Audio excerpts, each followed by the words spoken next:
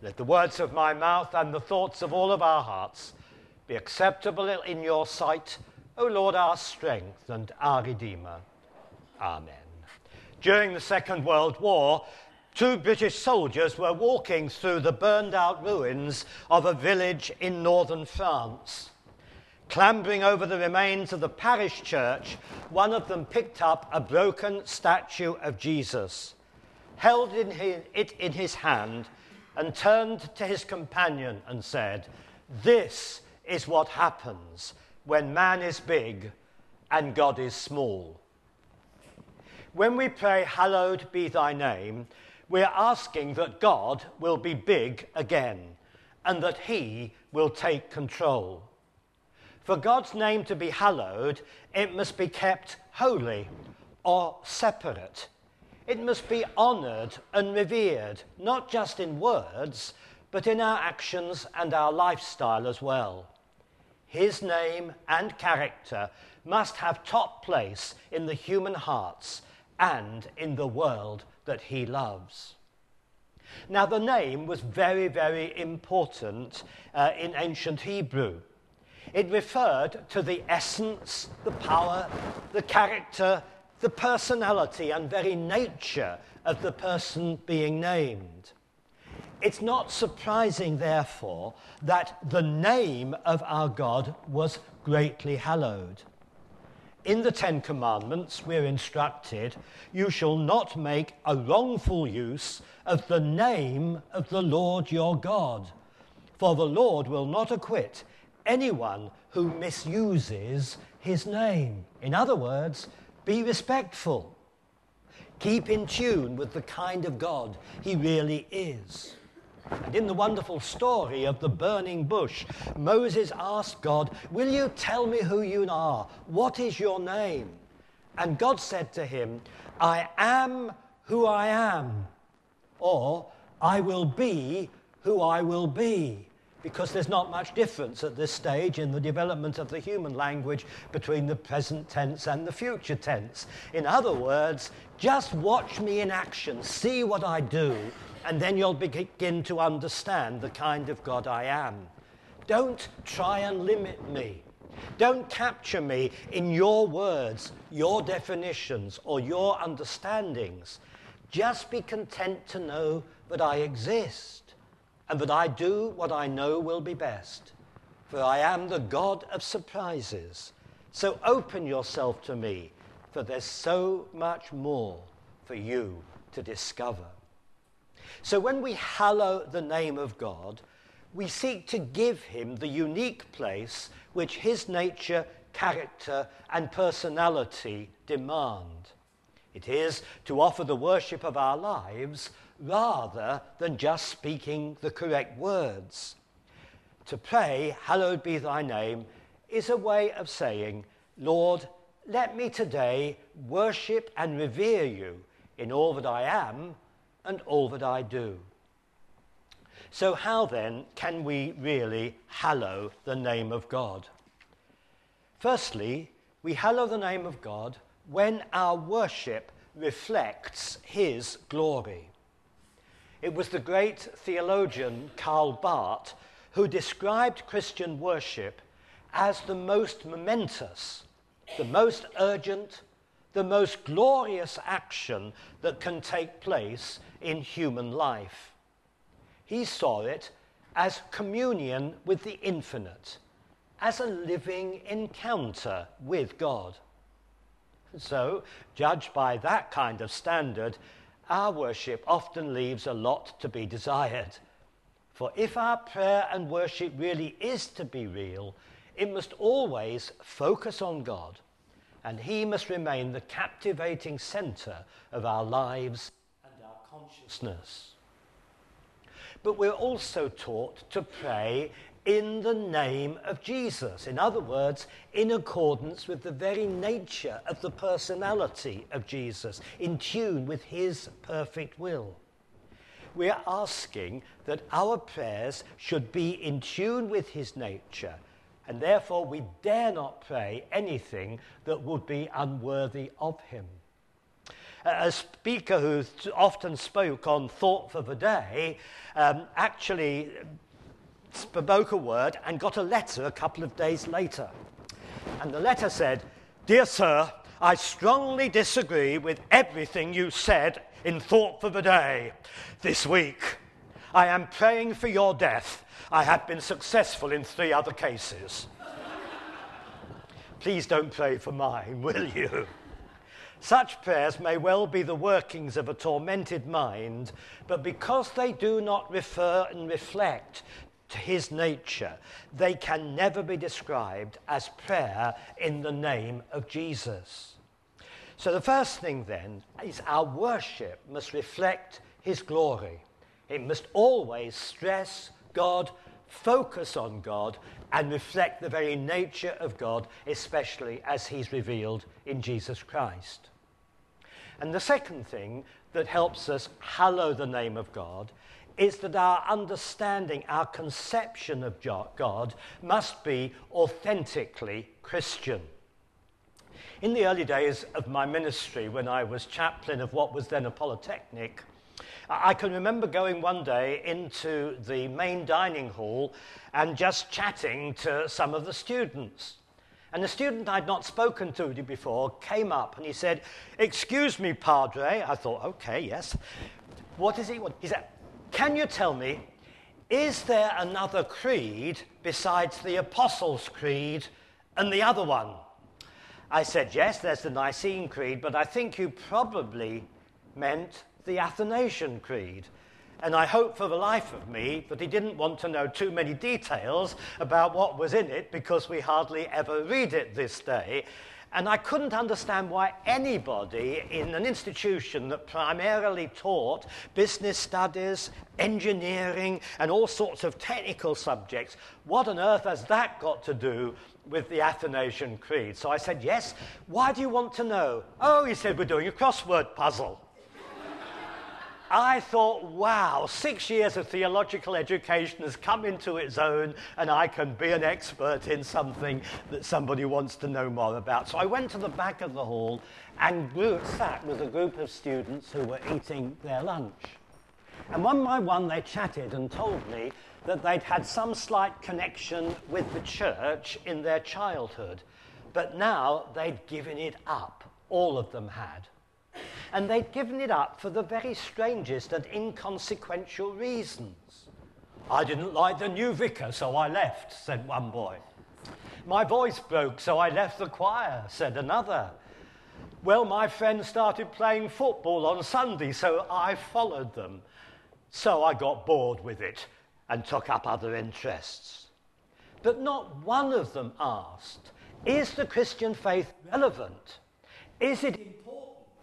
Is it true? Does it matter?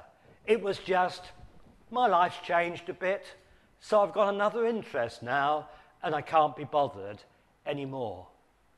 And that was quite a seminal moment in my life as a university chaplain, because it became a university later. Because it helped me ask the question, what is my major task here in this institution? And I saw my job as helping students see that the kind of God they had rejected bore little or no resemblance to the living God in whom Christians believe.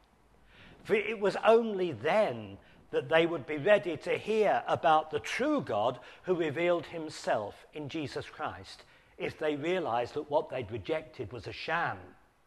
It wasn't the real thing. For our God is not savage, vindictive, harsh, or cruel, just waiting to pounce on us if we do something wrong. Nor is he a distant, inaccessible authority figure, totally out of tune with the compassionate, warm, and welcoming figure that we see in Jesus Christ. Nor is our God some abstract philosophical explanation of the universe that's divorced from and irrelevant to our daily lives. And he's certainly not a figment of our imagination, used to bolster our prejudices, fill in the gaps of our knowledge, and justify our pettiness or cruelty. The God of the Bible and the God of Christian experience is the living Lord, the creator and sovereign of the universe, the one who draws forth our love, our trust, our obedience, the one who challenges us and confronts us to be the best that we can be, and calls us to hallow his name in all that we are and all that we do. It was the playwright George Bernard Shaw who said that God created us in his own image and we decided to return the compliment. Now, we may want to make God in our own image, but he's too big for that. And try as we might, we can never cut him down to size. Back in the 1950s, J.B. Phillips, well known for his translation of the New Testament, wrote a very influential book called Your God is Too Small. And more recently, John Young has written another one entitled Our God is Still Too Small. The title alone reminds us that we still need to pray, hallowed be thy name. So we need an understanding of God that reflects Jesus Christ. That is reality. That is truth. That is not a figment of our imagination. And the third way in which we can hallow the name of Jesus and hallow the name of the Father is when our lifestyle brings credit to the name that we bear. I became a Christian because other young people in our church had something attractive and I wanted it. Perhaps more people come to faith as a result of the positive example of Christian friends than for any other reason. The hypocrisy of some Christians turns others off. People need to see that our faith makes a difference. We need to show the attractiveness and power of the gospel in an age when so many regard the Christian faith as an irrelevance.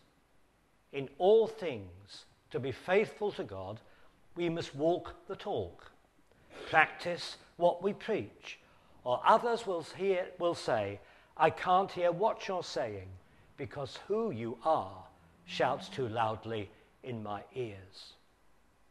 The great Bible commentator William Barclay put it this way: if the Christian is just as likely to collapse under sorrow, if his life is just as frustrated and unsatisfied as the life of a non-Christian, if he's just as worried and anxious, just as nervous and restless, just as guilty of petty dishonesty, of self-seeking, of measuring everything by material values, as the person who makes no profession of Christianity, then quite clearly no one will want Christianity, because the obvious conclusion is that it makes no difference anyway.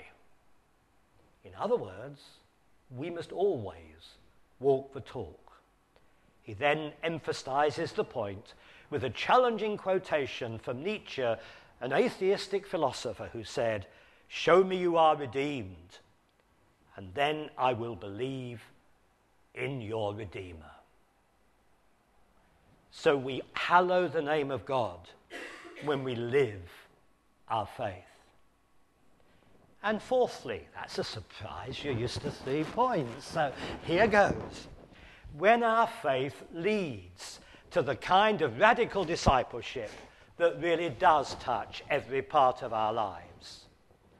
To hallow the name of God demands action, not just words. If we reverence the name of God in our hearts, this must be reflected in our lifestyle, otherwise our prayers are devoid of integrity. It's no good saying, I love everybody, it's people I can't stand. There's an incongruity there. It just doesn't hold together. We need to move from the general principle to the specific outworkings of our faith, the implications of what we say and believe. Or as the hymn puts it, may the mind of Christ my Saviour live in me from day to day. by his love and power, controlling all I do and say. So we must never forget that the God of truth and justice hates everything that goes against his nature, that he cannot stand the lies, the insensitivity and injustice that taint and spoil the world that he loves. We are called always to a consistent Christianity. How on earth can we stress the importance of family values if we cheat on our partners or fail to give time to our children? How dare we praise the Lord of creation if we blatantly ignore our responsibility to care for the world he made? We don't hallow the name of God if we pollute the land by our selfishness and so hand on a damaged planet to the next generation. And we don't hallow the name of our Father if we ignore the needs of our brothers and sisters. How can we rejoice in God's plenty if we ignore the needs of those burdened with poverty and starvation, even if they do live on the other side of the world? For we only honor God and hallow his name when we seek to live completely in tune with his perfect will. So 4 simple points. Our worship must hallow his name and reflect his glory. We need a Christian understanding of who God is. We need a lifestyle that's based on the life and example of Jesus, and a radical discipleship that touches every part of human life. A few months ago, I wrote in my pastoral letter in the newsletter about Coventry Cathedral, a building that means a great deal to me. There's a canopy between the ruins of the old bombed cathedral that you go under and then into the modern 1960s place of worship. It leads you from the sinfulness of a broken world and the dangers of man's inhumanity to man reflected in the bombed-out building into a church that just radiates the resurrection. In the guidebook, it puts it like this: to move from the bombed ruins into the new cathedral is to walk from Good Friday to Easter, from death to new life, from the jagged reminder of man's inhumanity to the soaring architecture that lifts the heart. And that's true. And if you're there for a service of Holy Communion, everything about the building actually speaks the gospel to you. You go forward to receive the bread and wine, and as you do so, you have right in front of you the magnificent tapestry bearing a picture of Christ in majesty. We go and we bow before him, and there between the legs of Christ in majesty is a picture of Jesus hanging on the cross. And we kneel there to receive the bread of life, with our hands in the shape of the cross, and words ringing in our hearts and minds. Nothing in my hands I bring, simply to thy cross I cling. And we receive that bread of life and the cup of salvation. And then we turn round. And it's only when we turn round to go back to our seats that we can actually see the stained glass windows on either side. And all the colours come in from that stained glass to remind us of the glory of the new life, of resurrection faith. And then as we leave the church, we go through the wall made of glass with beautiful etchings of saints and angels and martyrs who are there to inspire us, reminding us that we must take the resurrection faith back into the world. And then we go again into the ruins of the bombed-out cathedral. And as we walk around and see where the chapels of that old medieval building are, there's a plaque on the wall in each of those little chapels. And it simply says, "Hallowed be thy name." And then it gives some area of human life in which the name of God needs to be hallowed and honoured. Hallowed be thy name in family life. Hallowed be thy name in education. Hallowed be thy name in peace and harmony. Hallowed be thy name in commerce and industry, in every aspect of life. May God's name be hallowed, for that is the way of holiness and the way of faith, and that is the heart of our belief. And it's only then, when we hallow the name of God, that we're able to move on in our prayers and say, thy kingdom come, thy will be done on earth as it is in heaven. But that's for next week, when Simon Oliver will be preaching on that subject as a continuation of this series. Amen.